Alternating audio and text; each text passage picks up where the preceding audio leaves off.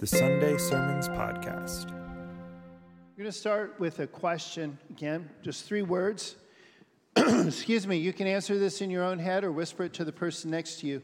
But if somebody just came up to you and said these 3 words, how would you answer? What is missions? What is missions?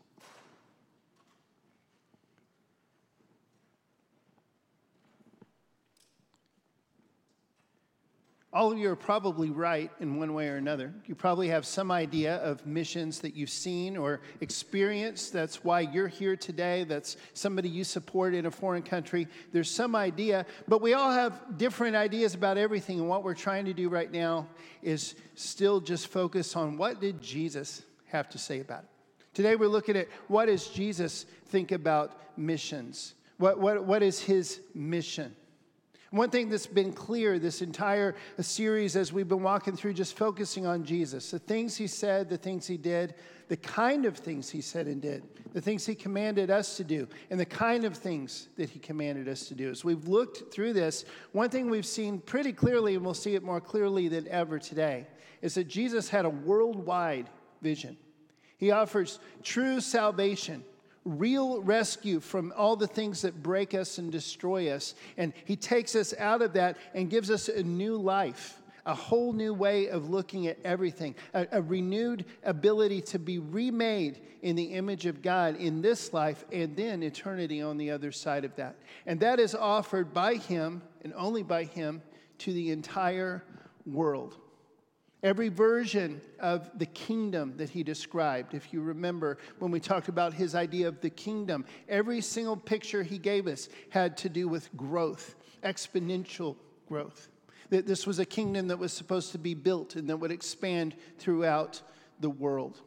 One of the big ideas that we looked at, we used a Latin term, imago Dei, to describe this. The idea that the image of God is in every single human being, but it's been broken and it needs to be restored, and it can only be restored through Jesus. Today we're going to look at 2 other ones like this. And these are words you won't find in the Bible, and it's okay if you don't like Latin, and it's okay if you don't like these terms, but here's how they work. And the only reason I'm using them, because I want you to know these things. I want you to understand them. I want you to live them. And these terms have become meaningful to me. They're symbolic, kind of like the word Trinity. Ever heard the word Trinity? Pretty much everybody? You'll never find the word Trinity in the Bible. There's no one verse in the Bible that just lays out the doctrine of the Trinity, as we call it.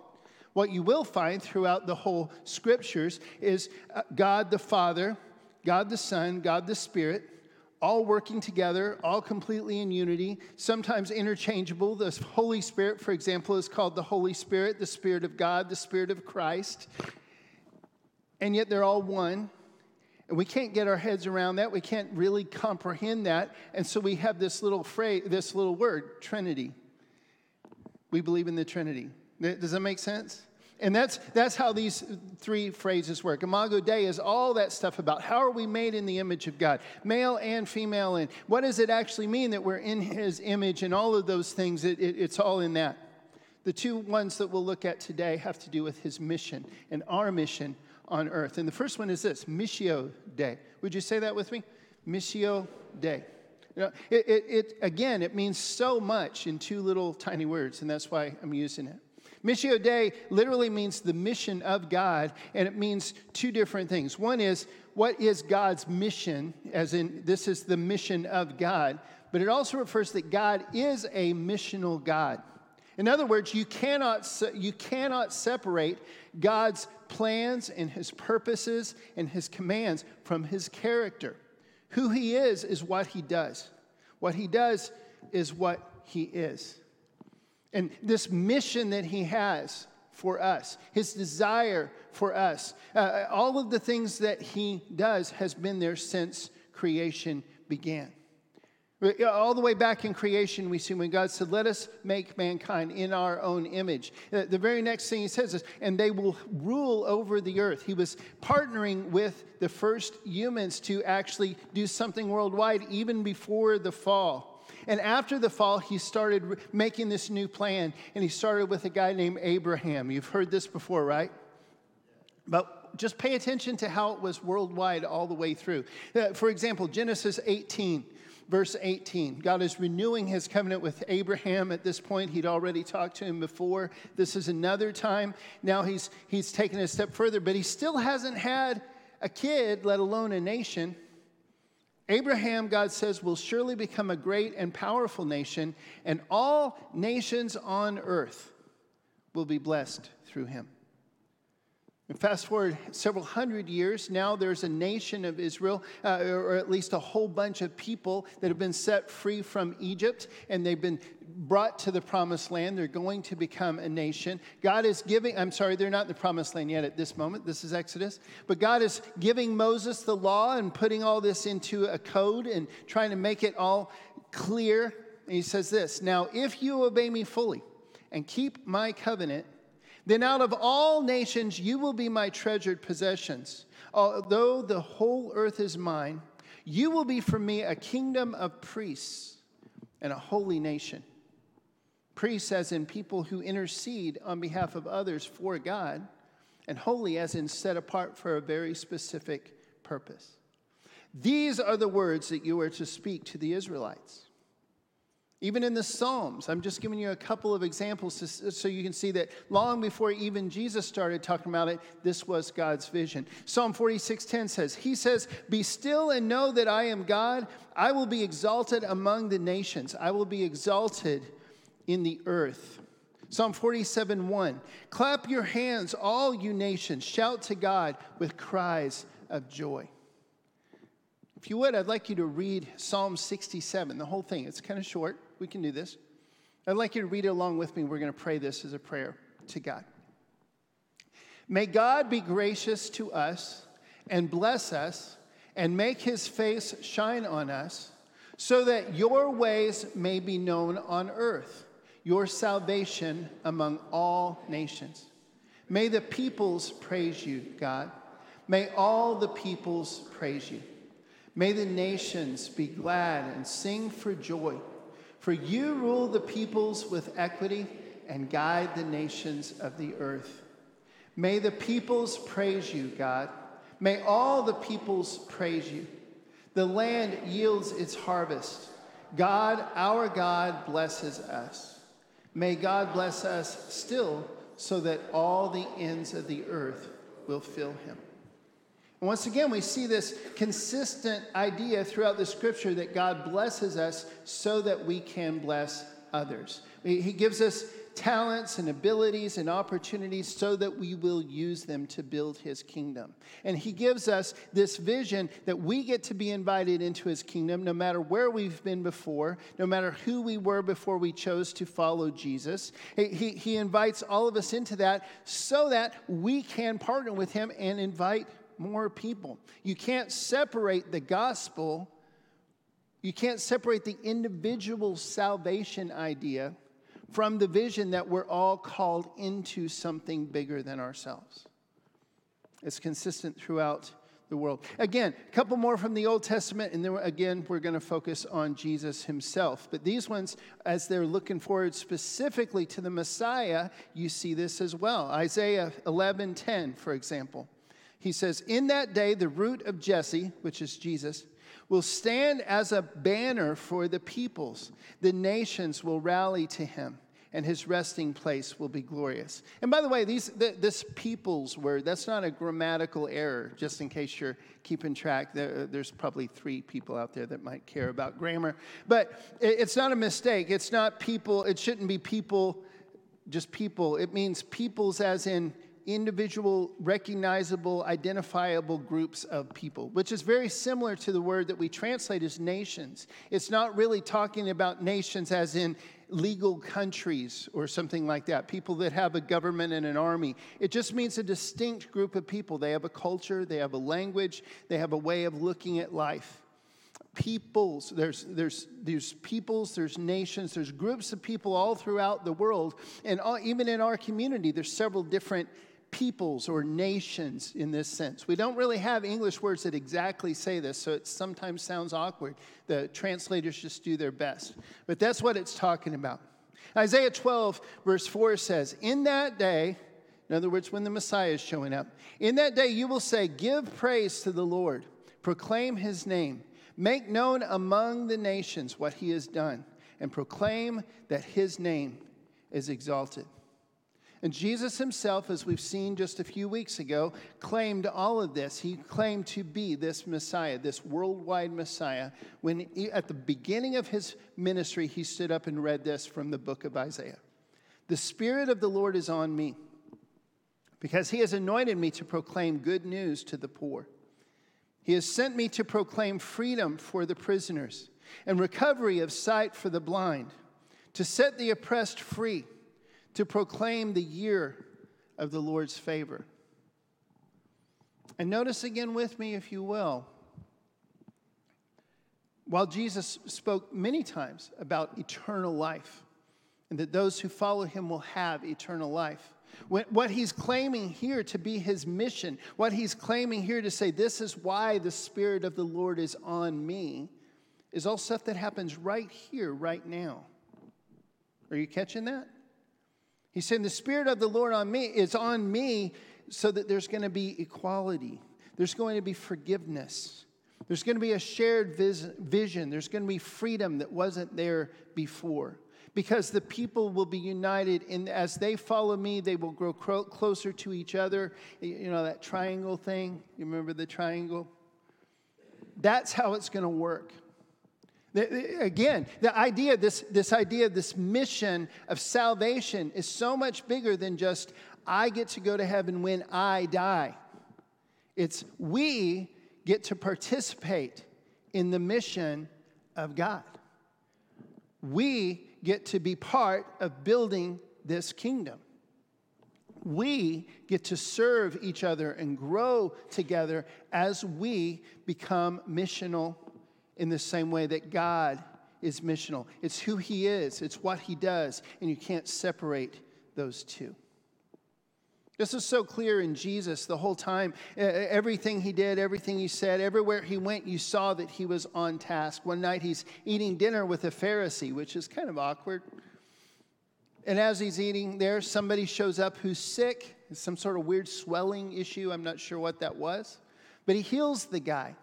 And of course, the Pharisee is freaking out because that guy would have been unclean because he's sick and all these other things. And Jesus takes the opportunity. He talks about healing. He talks about the Sabbath. He talks about a whole bunch of other things. And then he brings in some of these other themes. He says, hey, listen, when you throw a banquet, you should invite everybody. And you shouldn't you shouldn't always choose the seat of honor. You should let somebody else have that.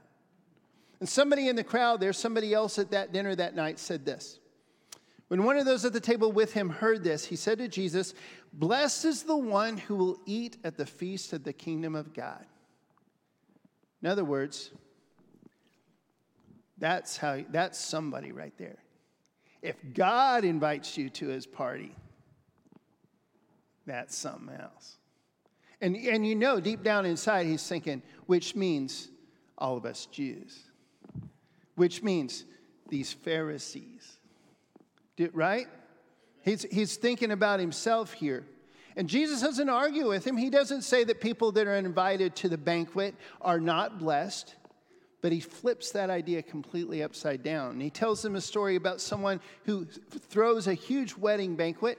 But the people that they invited first all make up excuses and don't come. Ever heard this story? And so then he says, oh, okay. Well, go out and invite all the beggars. Go out and invite anybody who's got some sort of a disability so they can't work. And therefore, everybody in that culture of that day said, you know, they weren't good for that much. Invite them. You can just anticipate that guy and the Pharisee and everybody else are going, hold on, where is this story going? What is happening here? And the guy says, hey, there's even more room. He says, okay, go invite everybody, just anybody. Go up and down the streets. Invite the foreigners. Anybody that will come, invite them. Let them all come. I've got the whole banquet ready. Whoever wants to come is invited. What? See, Jesus didn't argue with him. He didn't say they're not blessed. But the blessing doesn't have anything to do with who they were without Jesus, who they were without that invitation. The blessing is the blessing God wants to give to literally anyone who will accept that invitation. And that's the beauty of the gospel. That's the beauty of the mission that we've been called in to share. In Luke 4, again, back at the beginning of his ministry, if you remember, Jesus goes back to his hometown in Nazareth, and he's completely rejected there. And they actually want to kill him because of some of the things he said. One of which was he reminds them that in the days of Elijah, which is one of their very favorite prophets, one of mine too, by the way, he was pretty cool. But in the days of Elijah, when God was punishing Israel and there were 3 years with no rain, Elijah spent a lot of that time with a widow in a foreign country, one of their enemies, who was providing for him and him providing for her. And Jesus pointed out, he didn't send her to one of the Israelite widows. And he said, and then Elisha, who succeeded Elijah, he did a lot of cool things for Israel, but the only leper we know he healed was Naaman, the captain of the armies of Syria. What? You can't talk like that. The gospel's not for everybody. It's just for us. Come on, Jesus, don't give us that. That's one of the reasons they wanted to kill him. But Jesus took that opportunity of that rejection and said this, I must proclaim the good news of the kingdom of God to other towns also, because that is why I was sent. And so he moves on. Not just to Israelite towns, but to neighboring towns as well. From the beginning of his ministry. More toward the middle of the ministry, the 3 years he was walking around on earth, accomplishing his mission. We see this. As the crowds increased, Jesus said, this is a wicked generation. It asks for a sign, but none will be given it except the sign of Jonah. For as Jonah was a sign to the Ninevites, so also will the Son of Man be to this generation. The queen of the south will rise at the judgment with the people of this generation and condemn them, for she came from the ends of the earth to listen to Solomon's wisdom. And now something greater than Solomon is here. The men of Nineveh will stand up at the judgment with this generation and condemn it. For they repented at the preaching of Jonah. And now something greater than Jonah is here. How many have heard that story about Jonah? You know that one? We tell it like a kid's story, like a fantastic story. And he's swallowed by a whale, and I'm not sure it was actually a whale, but a big fishy kind of thing that God provided. And it's this fantastic story that as kids we think is amazing, and as adults, a lot of us are kind of like, hold on now. Scientifically speaking, is that really possible to live in the Bible? And it's kind of almost an embarrassing story. We'd kind of, I don't know. That's not one we'd lead with when we're trying to show people that the Bible is real and true. But I'd like to point something out to you. Jesus quoted it as real. And Jesus also quoted Genesis, even Genesis chapter 1, over and over and over as truth, as history. And he based a lot of his teaching on those as foundational. I think that's worth noting. I think that's worth remembering, even when it gets a little awkward. So what do we do about this? How do we join in the mission? What is Jesus' plan so that we can be part of it? Is Jesus' whole plan just that we join a church somewhere and we show up sometimes? Is it that we somehow get a ticket to heaven and then wait until we die? That's absolutely, those ideas are not in the scriptures. We don't see it there. We see something so much bigger than we can describe at all. Like, it'd take forever. We just can't. We have to experience it. But I'd like to give you 2 more Latin words. Let's see if we can say these together. And if I'm mispronouncing, if you're better at Latin than me, God bless you. That's great. But again, I'm just trying to use a concept here that encapsulates a whole bunch of stuff really small. This says participatio Christi. Can you say that with me? Participatio Christi. And what that means is the way we join the mission is we participate in Christ. And this means so much that Jesus talked about. Some of the really weird stuff, like if you eat my flesh and drink my blood, you will have real life in you. Or I am the water of life, and those who follow me will have streams of living water flowing out of them. Those who are part of me will have power and will bear fruit. Those who are not part of me, don't remain part of me, the Father will cut off. We could go on and on about this connection with Jesus. It's in everything. It's in baptism. Paul writes in several of his books that through baptism we are united with Christ in his death and raised to a new life. That we are actually participating with Christ in his death and in his resurrection. And we are set free from sin in the same way Jesus was set free when he rose again. Never to die again. Never to actually be part of this world 100% anymore. I could go on, but again, what he's calling us to do is to live like him, to see the world like him, to live the way he lived, to speak the way he spoke, which is why we've been marinating in it for several months now. And what Jesus wants to do is to restore our desire and our ability to unite and reach the nations for him. That he knows that we will grow spiritually, we will grow numerically, we will grow in every good way there possibly is if we unite to reflect his image on purpose. If we team up and we all use everything that he's given us, every opportunity, every resource, every talent, every ability, every dream, every passion that he's given us collectively, every spiritual gift, all of it. When we unite and we use it all together, then we can actually accomplish this mission. And what a mission it is. Again, let's look at some of the things that just Jesus said and see how this is at every stage in his ministry, all the different ways he called people, this was in there. Matthew 4:19, he's talking to some fishermen, and he says, "Come, follow me, and I will send you out to fish for people." Do you see it? I'm not going to ask that every time because it's pretty obvious, but do you see it in here? Okay, let's keep going. Matthew 9:38, "Ask the Lord of the harvest, therefore, to send out workers into his harvest field." I've had several people in this congregation that have told me that it's just blown my mind. I have so much respect for it. But in times of sickness, disability, weakness, just growing old, not able to do as much as they used to be able to do, they see that as an opportunity to pray more.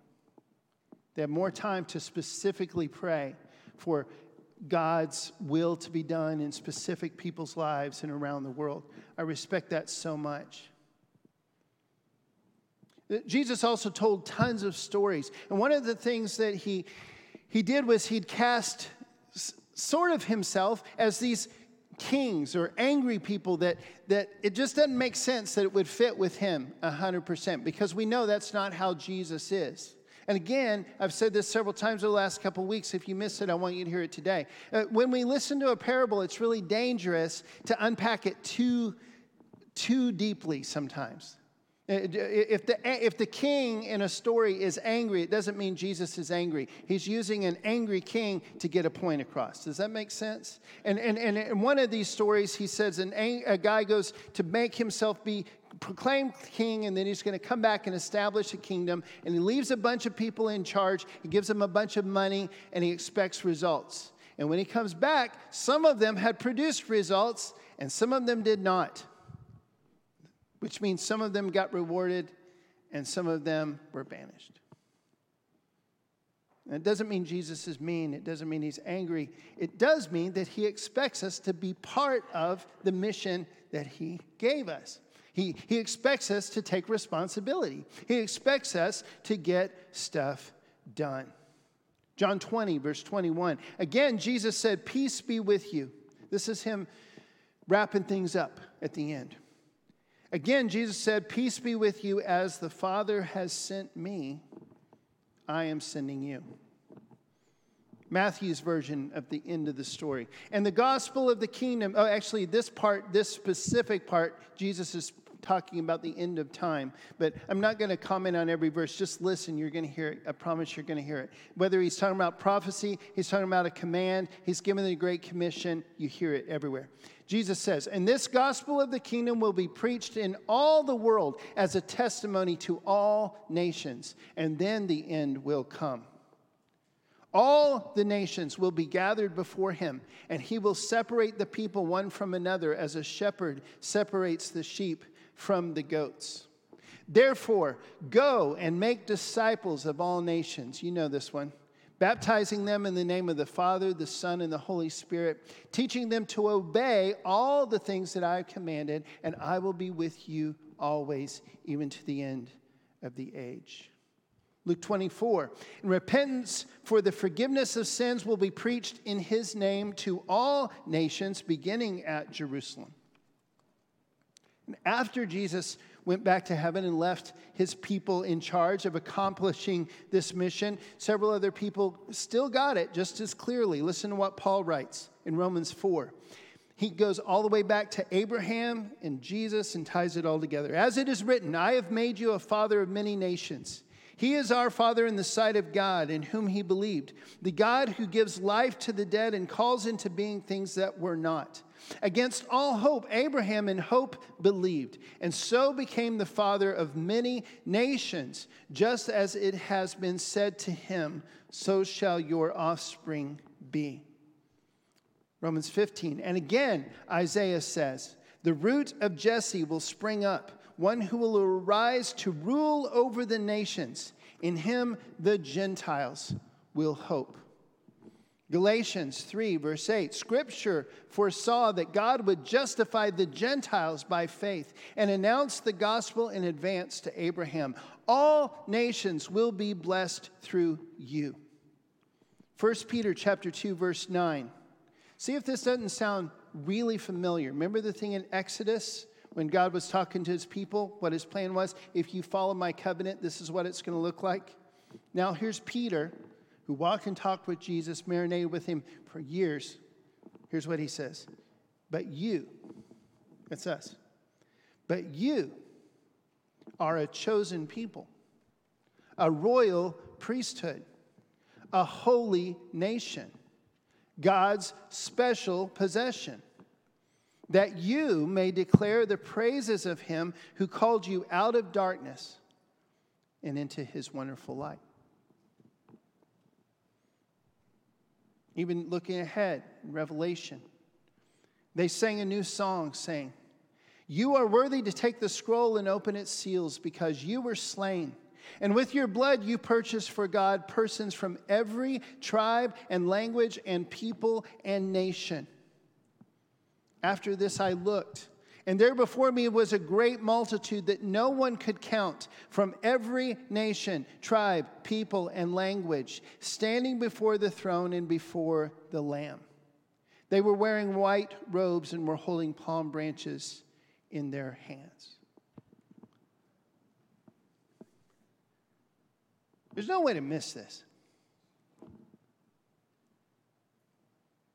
Any version of the gospel that we turn and twist into being all about me, and the whole thing is just if I get to go to heaven, we are missing 99% of what Jesus said and taught and what he said his gospel was about.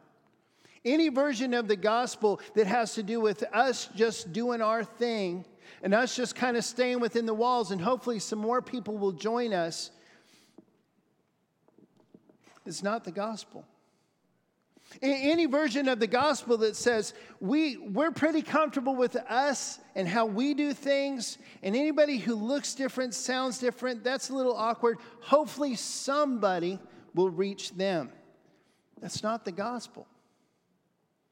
To be called to follow Jesus, to be a disciple, cannot be separated from the call to also be an apostle, someone who is sent out. Disciple means someone who follows. Apostle means someone who is sent. If we follow Jesus, we are also sent.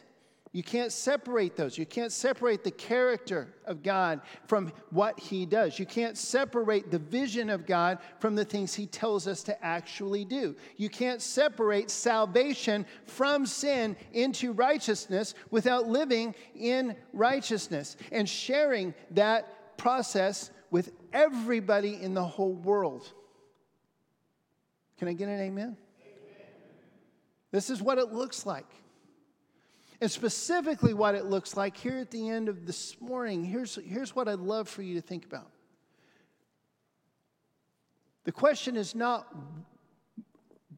if God wants you to be a missionary, it's how. It's where. It's when. What role do you play? And if you've never prayed and offered your life to God to be a missionary, you need to pray that prayer today. In a few moments, we're going to stand and we're going to sing. Listen to me. There's a network that has to happen. But somebody's got to go overseas, and somebody's got to support them. I grew up overseas with missionary parents, and I know what I'm talking about. Just even the people that went overseas, some of them were pilots. Some of them were computer IT guys, and all they did was fix computers all day. Some of them bought stuff and packaged it up and sent it out to missionaries in the jungle. Who here likes shopping? Can I see you? You could be a missionary. I'm serious. And none of us could have been there without some people working jobs here in America, spreading the gospel here in America, and also sending money to us while we were over there. There are so many ways to participate, but what you need to know is not if God wants you to be part of that process, but how.